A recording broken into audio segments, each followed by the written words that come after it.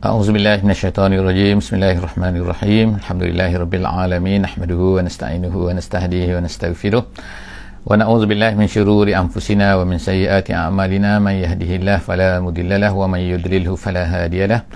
Nashhadu an la ilaha illallah wa nashhadu anna Muhammadan abduhu wa rasuluh. Allahumma salli ala sayyidina Muhammad wa ala alihi wa sahbihi ajma'in. Alhamdulillah, bersyukur pada Allah Subhanahu wa taala kita dapat bersama-sama lagi dalam sesi tadabbur harian pada minggu ini, pada kali ini. Alhamdulillah, hari ini kita akan bersama-sama di muka surat yang ke-281 insya-Allah, muka surat 281. Hari ini kita telah berada sebenarnya ialah pada akhir surah An-Nahl, ayat 119 sehingga ayat 128 insya-Allah, ayat 119 sehingga ayat 128. Tapi sebelum kita teruskan, insya-Allah seperti biasa, minta daripada feedback daripada semua yang bersama dengan kita pada kali ini tentang suara dan juga gambar, insya-Allah sama ada clear ke tak clear, insya-Allah. Jadi insya-Allah moga-moga kepada semua sahabat-sahabat juga yang bersama-sama dengan kita pada hari ini untuk dapat membuka mushaf, untuk dapat melihat mushaf bersama-sama jika keadaan mengizinkan kita semua membuat demikian. Kalau kita berada di rumah dalam keadaan insya-Allah sedang menatap telefon, komputer, televisyen ke dan sebagainya, smart TV, insya-Allah boleh buka mushaf untuk sama-sama kita tengok, insya-Allah. Jadi buka insya-Allah muka surat 281 ataupun surah An-Nahl ayat 119 sehingga ayat 128 insya-Allah. Jadi insya-Allah saya akan bacakan insya-Allah daripada permulaan ini. Jadi insya-Allah belum lagi dapat feedback daripada semua, daripada siapa yang sama ada suara ataupun gambar clear ataupun tak clear. Insya-Allah saya akan teruskan insya-Allah. Alhamdulillah, terima kasih. Ayat 119. A'udzubillahi minasyaitonirrajim. Summa inna rabbaka lilladzina 'amilus su'a bijahalah summa tabu min ba'di dzalika wa aslahu inna rabbaka min ba'diha laghafurur rahim. Sadaqallahul azim. Ayat 119. Jadi insya-Allah di muka surat yang terakhir ni kita akan tengokkan bahawa kita ingatkan sekali lagi surah An-Nahl ini adalah surah mengenai dengan nikmat Allah Subhanahu wa taala.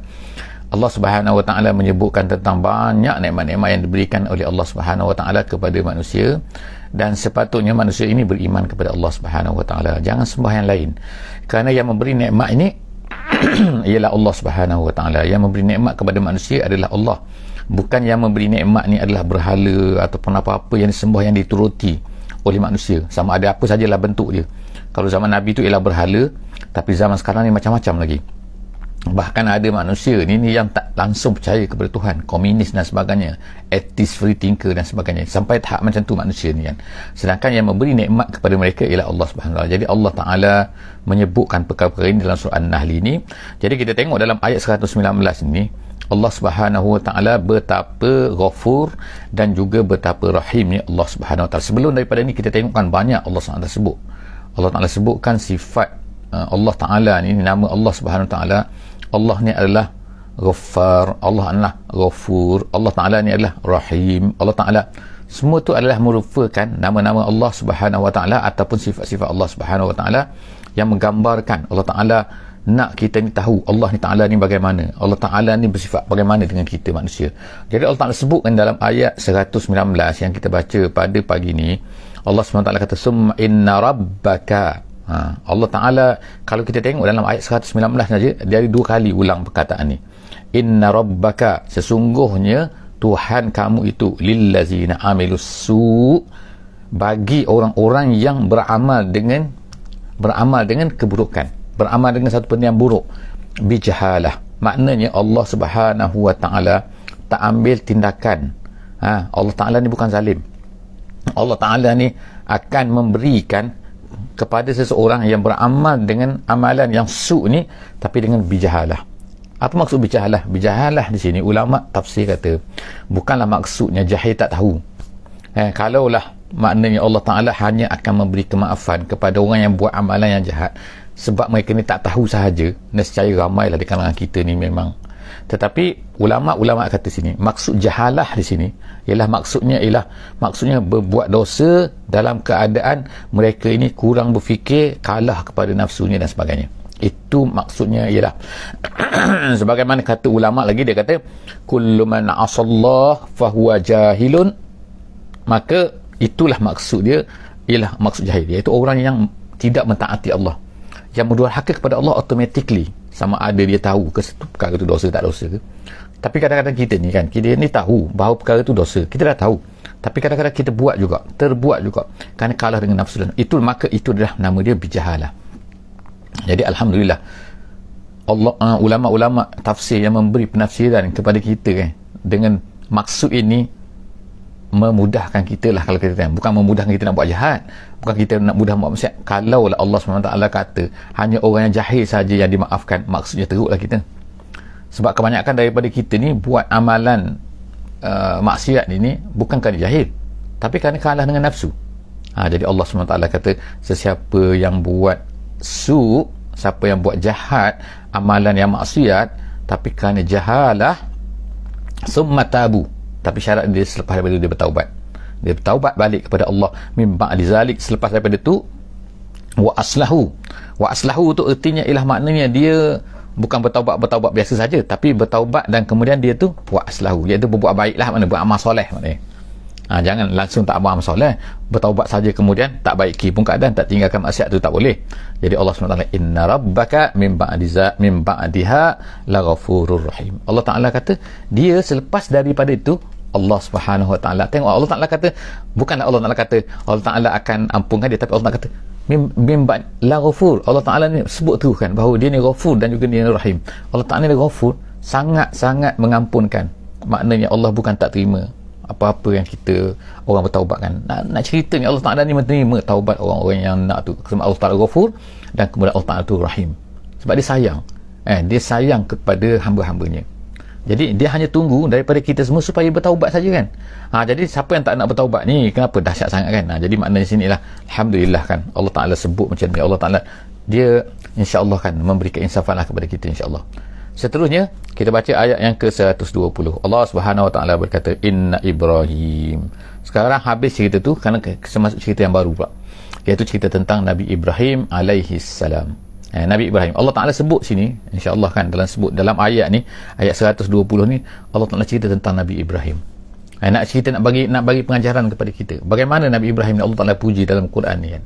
Dalam ayat ni saja kan, 120, 121 kan, 100 seterusnya kan hingga 122, Allah Ta'ala sebutkan, ulama-ulama kira sini ada 5 perkara yang Allah Ta'ala puji Nabi Ibrahim. Yang pertama, Allah Ta'ala kata inna Ibrahim kana ummah, dia adalah ummah.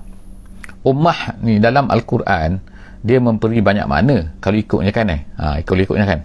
Ummah ini ialah, kalau ikut ada makna, kadang-kadang dalam Quran ni memberi makna din, ad-din, agama.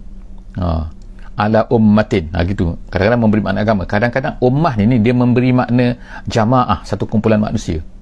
Kadang-kadang ummah ni memberi makna zaman, masa, satu masa. Kadang-kadang satu tempoh masa yang tertentu. Kadang-kadang ummah ni memberi makna iaitu imam, iaitu qudwah.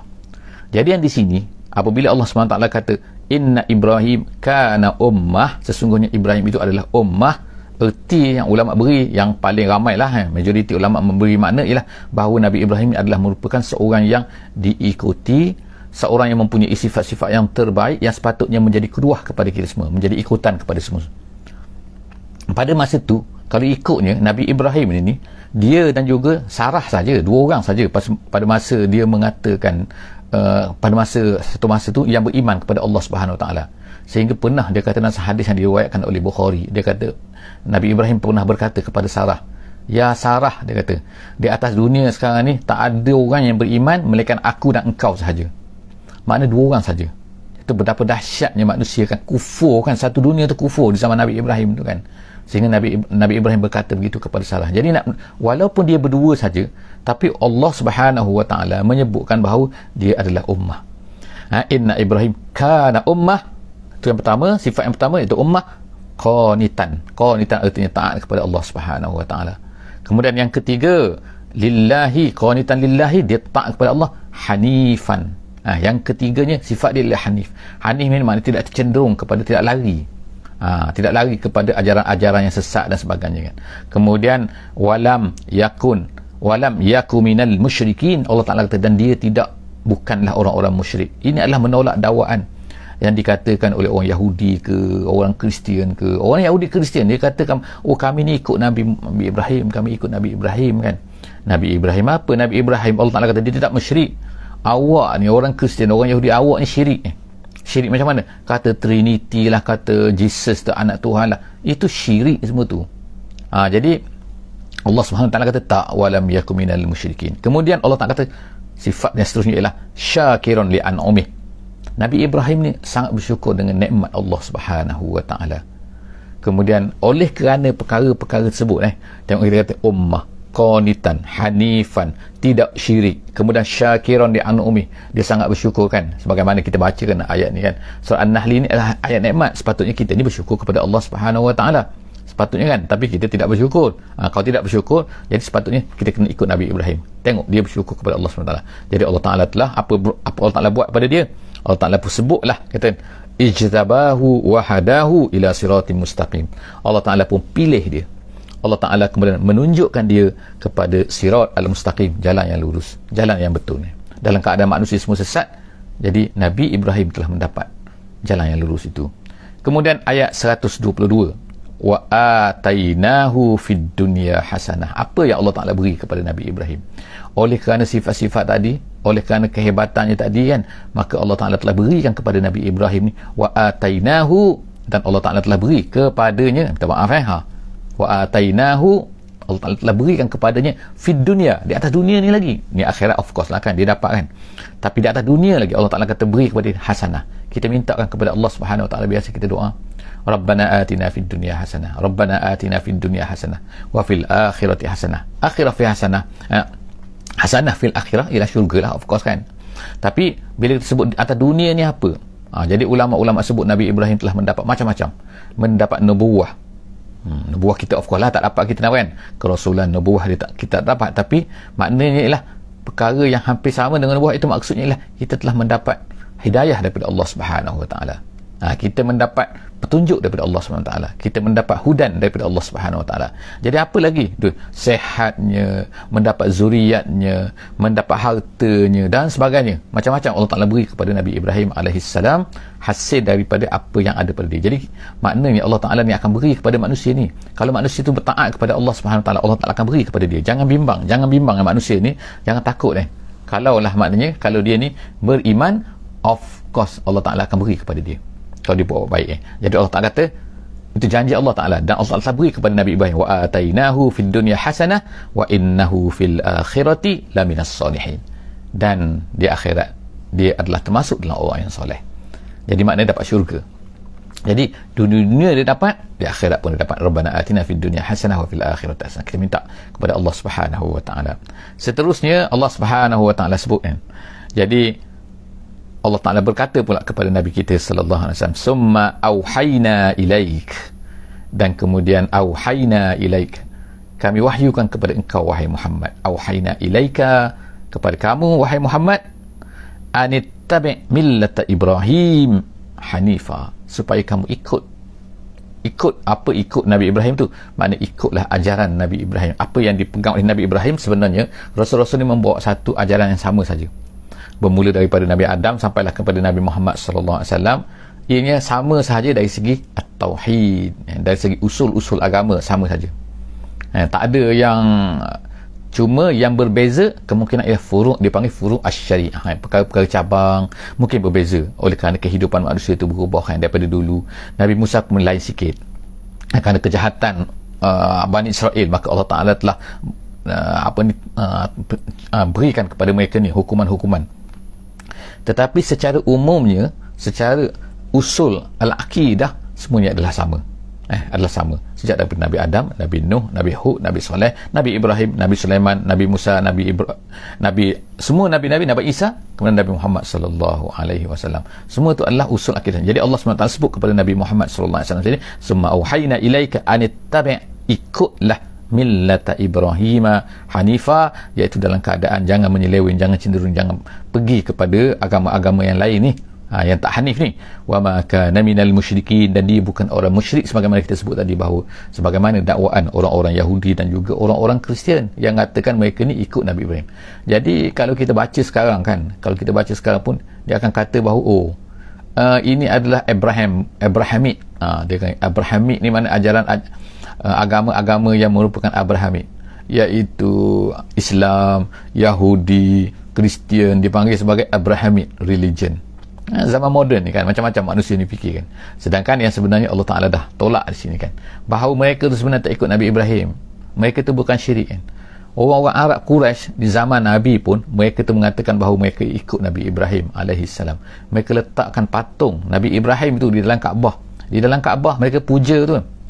Bahawa ini Ibrahim, ini Ismail, ini mereka katakan bahawa sehingga mereka memuliakan tu apa tu, makam Ibrahim. Tepi Kaabah tu ada satu makam Ibrahim, kemudian ada hijir Ismail tepi tu, nama Ismail, kemudian nama tu adalah Ibrahim. Mereka kata ini dibina oleh Nabi Ibrahim, tapi mereka syirik. Jadi Allah SWT kata wa ma kana minal musyrikin. Nabi Ibrahim ni tak syirik Nabi Ibrahim tak syirik. Awak jangan mengarut orang-orang ni. Allah Ta'ala tolak kan secara tak langsungnya, dan tolak apa yang dikatakan oleh orang-orang musyrik Mekah, tolak yang dikatakan oleh orang-orang Kristian, tolak apa yang dikatakan oleh orang Yahudi. Seterusnya Allah SWT kata innama, seterusnya itu ayat yang ke-124 insyaAllah. Seterusnya innama ju'ila sabtu ala allazina ikhtalafu fi. Allah kemudian ceritakan tentang hari hari apa? Hari Sabtu. Kalau kita tengok di sini Allah SWT sebutkan sesungguhnya dijadikan as-sabtu, sesungguhnya dijadikan hari Sabtu lah. Sabtu ni memang nama dia Sabtu dari perkataan sabata. Sabata ni artinya rehat maksudnya. Wa ja'alna naumakum subata, Allah Ta'ala sebutkan dalam surah An-Naba kan, dan kami jadikan tidur kamu ni sebagai subat. Subat ni maknanya rehat. Jadi pada sabata, subat, as-sabtu tu harinya. Jadi orang-orang dulu orang-orang apa ni, Allah dalam hadis disebutkan dalam hadis Bukhari, dalam tafsir Ibnu Katsir disebutkan bahawa dijadikan Nabi Ibrahim ni, ringkas cerita Nabi Ibrahim ini telah diberikan oleh Allah Nabi Musa telah diberikan oleh Allah SWT hari Jumaat kepada orang Yahudi ni, supaya mereka ni menjadikan hari Jumaat sebagai hari besar. Tapi mereka tak nak, mereka tak mahu hari Jumaat. Mereka minta bergaduh dengan Nabi Musa begini. Mereka nak selepas tu, mereka nak hari Sabtu. Jadi Allah Ta'ala kata okey, ambil, nak hari Sabtu. Tapi dalam keadaan mereka ni menyanggahi apa yang telah ditetapkan oleh Allah Subhanahu Wa Ta'ala kepada mereka. Jadi sebab itulah di sini Allah Ta'ala pun sebutkan innama ju'ila sabtu ala allazina ikhtalafu fi. Sesungguhnya dijadikan Sabtu itu kepada orang-orang yang ikhtalafu. Ikhtalafu maknanya, kalau ikut makna asal ikhtalafu ni, aku kata macam ni, kau kata macam ni. Makna berbeza-beza pendapat kan, ikhtalafu, berbeza-beza. Tapi maksud di sini ialah ikhtalafu fih, iaitu mereka ni menolak apa yang ditawarkan oleh Nabi Musa kepada mereka. Maknanya menyanggahi, ikhtalafu sini menyanggahi daripada Nabi Musa. Jadi apabila mereka tu macam tu, maka Allah SWT tak apa nak ambil, nak sangat ambil Sabtu, ambil. Jadi Allah Ta'ala telah berikan hari Jumaat ini kepada umat Islam, dan kemudian menjadikan hari Ahad itu kepada orang Kristian. Jadi dalam hadis disebutkan kamu datang kemudian, tetapi Allah Ta'ala berikan yang paling awal, iaitu hari Jumaat. Orang Yahudi dapat hari Sabtu, orang Kristian dapat hari Ahad. Itu disebutkan dalam hadis yang diriwayatkan oleh Imam Bukhari. Jadi kita tengok sini Allah SWT kata innama ju'ila sabtu alal ladzina ikhtalafu fihi, iaitu diberikan, dah ambil hari Sabtu ni kepada orang-orang yang nak bergaduh dengan Nabi mereka, ikhtalafu fihi. Kemudian wa inna rabbaka la yahkumu bainahum yaumal qiyamati. Ingat kamu ingat kamu ni bergaduh dengan Nabi kamu, wahai Bani Israel. Jadi Allah Ta'ala tak sebut sini Bani Israel direct kan, tapi orang Bani Israel faham lah ni bahawa ini untuk mereka ni. Jadi Allah Ta'ala kata ingat Allah Ta'ala tak akan hukum kamu di atas apa yang kamu lakukan tu. Kamu bergaduh, kamu mengata macam ni, kamu lawan Rasul kamu dan sebagainya. Wa inna rabbaka, sesungguhnya Tuhan kamu, la yahkum, Allah SWT kata akan menghukumkan bainahum, sama-sama mereka ni yang mereka tolak Nabi dan sebagainya ni, yaumal qiyamah, pada hari kiamat. fima kanu fihi yakhtalifun, pada apa yang mereka lawan rasul-rasul mereka tu. Kerana mereka ni bercanggah dengan rasul mereka, mereka menentang rasul-rasul mereka ni. Ingat, Allah Ta'ala akan biarkan mereka ni? Tak. Hari kiamat jaga, Allah Ta'ala akan hukum kamu semua. Seterusnya kita tengok ialah ayat yang ke 125 insyaAllah. 125, sekarang kita sampai kepada ayat tentang dakwah kan. Allah Subhanahu Wa Ta'ala memberitahu kepada Nabi kita sallallahu alaihi wasallam, Nabi Muhammad sallallahu alaihi wasallam. Tetapi ayat ini walaupun disebutkan secara mufrad, iaitu ud'u, serulah, tetapi ulama-ulama memang sepakat mengatakan ini hanya bukan untuk Nabi Muhammad sallallahu alaihi wasallam sahaja, tetapi ini adalah untuk semua sekali. Orang mukmin, orang beriman, yang pertama dia mesti menjadi pendakwah, dia mesti menyeru kan. Jadi bagaimanakah cara menyeru? Allah SWT mengajar kepada kita 3 cara dalam ayat ni. Dalam ayat 125 surah Al-Nahl ini, iaitu Allah Ta'ala mengajar kita, mengajar Nabi SAW, memberitahu kepada kita, ud'u ila sabili rabbik, ajaklah, serulah kepada sabili rabbik, iaitu kepada Islam. Ajaklah kamu kepada Islam. Nombor 1, bil hikmah. Apa maksud hikmah sini? Wisdom. Jadi saya bacakan apa yang disebutkan oleh ulama maksud hikmah ni. Maksud hikmah sebagaimana disebutkan oleh ulama tafsir, dia kata hikmah maknanya bil qaulil muhkam as-sahih al-muwaddih lil haqqi. Hendaklah kamu mengajak kepada Islam ini dengan kata-kata yang mantap, yang jelas, yang menjelaskan, yang betul dengan apa yang sepatutnya. Itu maksud, maknanya ialah kamu kena bersedia, maknanya kamu kena ada apa kamu nak ceritakan kepada manusia ni, kamu kena tahu. Sebab itulah orang Islam ni sepatutnya kena tahu, kena belajar dan sebagainya kan, kena tahu, iaitu bagaimana yang betul, bagaimana supaya kamu ni boleh sampaikan kepada manusia itu dengan betul. Jangan nanti kita tak betul, pengetahuan kita tak betul, tapi kita beritahu. Tapi ini bukan bermakna bahawa semua kita ni kena jadi para ulama besar barulah kita ni mesti berdakwah. Tak, kita berdakwah dengan apa yang ada pada kita, tetapi dengan syarat kita ni kena tahu tentang agama kita. Sebab itulah belajar tentang agama kita adalah wajib. Sebab itulah dia kata talabul ilmi fardhatun ala kulli muslim wa muslimah. Mempelajari agama tu, talabul ilmi situ yang utama selain agama, tentang agama kita, sebab agama lah yang akan bawa kita selamat di akhirat. Jadi sepatutnya semua orang Islam kena belajar agama. Kena agama nombor 1 kan. Yang lain selepas tu barulah kan.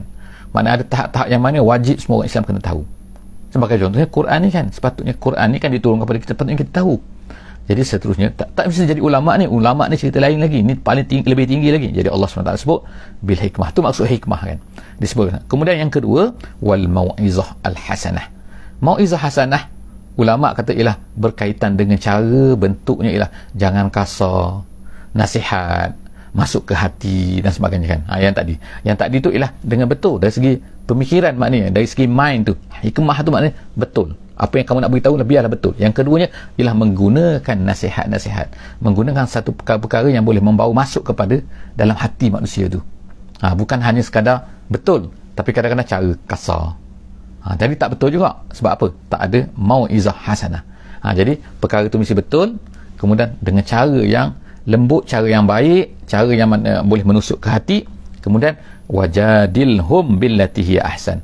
Tapi kalau terpaksa kita ni bermujadalah, maknanya berdebat, sebab orang datang kan, dia kata macam ni kepada Islam, so kita kena jawab, tapi dengan cara yang paling baik. Bagaimana cara yang paling baik? Itu adalah depend kan. Jadi kita kata seterusnya ialah billati hiya ahsan, inna rabbaka huwa a'lamu biman dhalla an sabilihi. Tapi setelah daripada kita gunakan semua tu, tiba-tiba ada juga orang sesat, orang tak nak terima juga. Allah Ta'ala kata tak apa.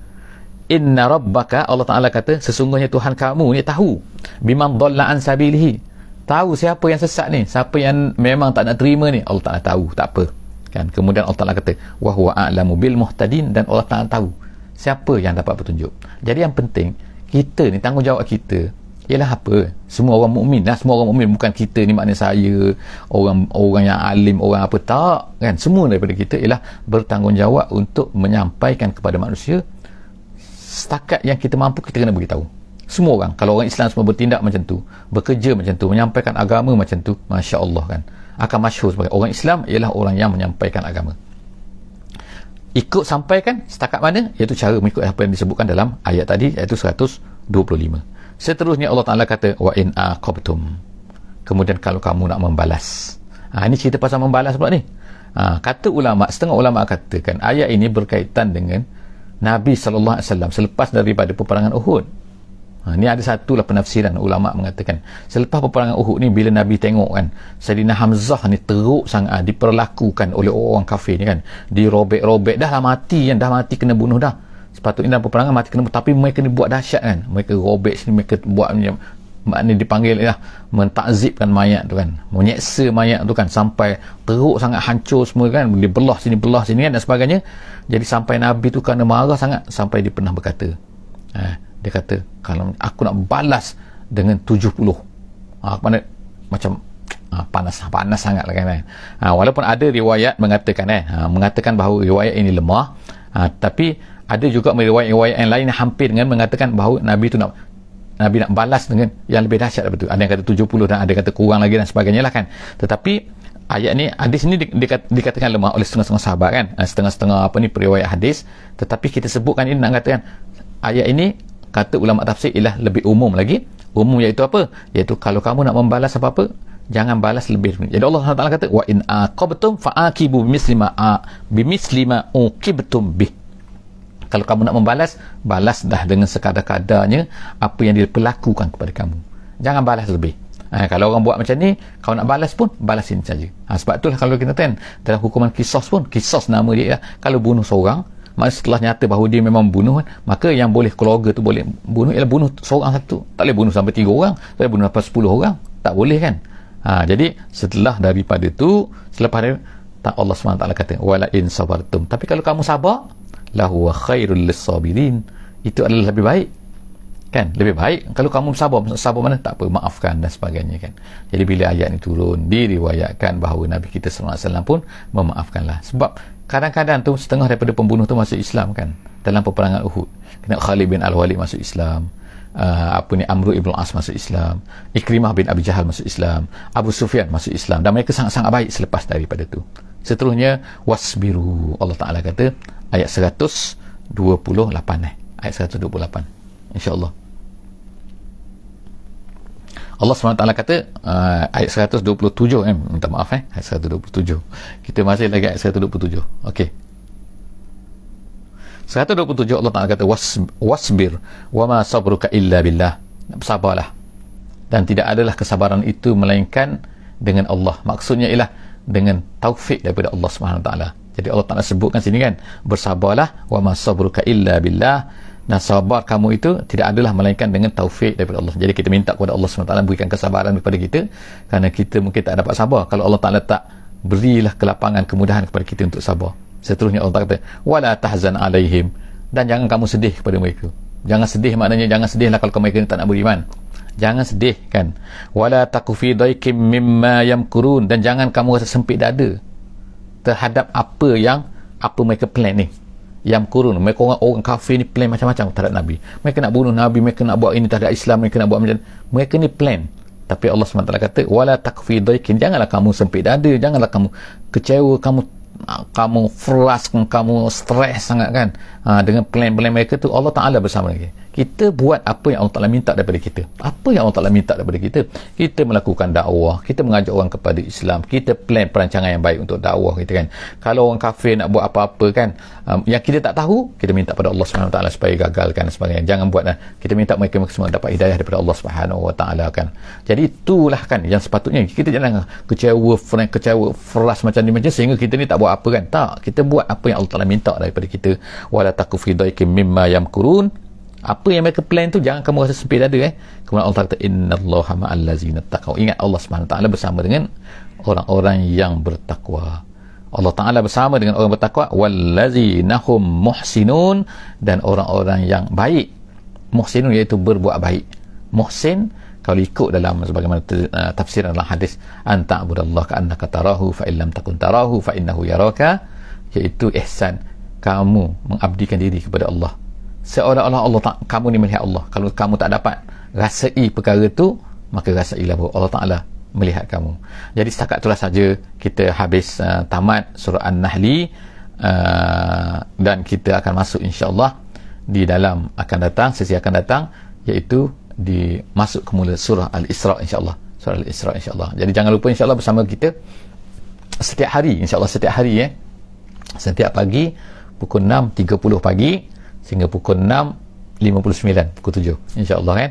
Jangan lupa insya-Allah untuk share, untuk letakkan link kita ni, untuk subscribe tolong subscribe, tekankan subscribe di YouTube pun boleh, di Facebook pun boleh kan, insya-Allah kan. Di YouTube bagus kan, insya-Allah kan, lebih mudah, lebih teratur, kita letakkan di sana setiap kali sesi kita ni, dan kemudian insya-Allah boleh share pada kawan-kawan link YouTube tu kepada semua insya-Allah. Moga-moga mereka dapat bersama-sama. Dan kita ada juga di Telegram, kita ada juga di di Facebook, di YouTube.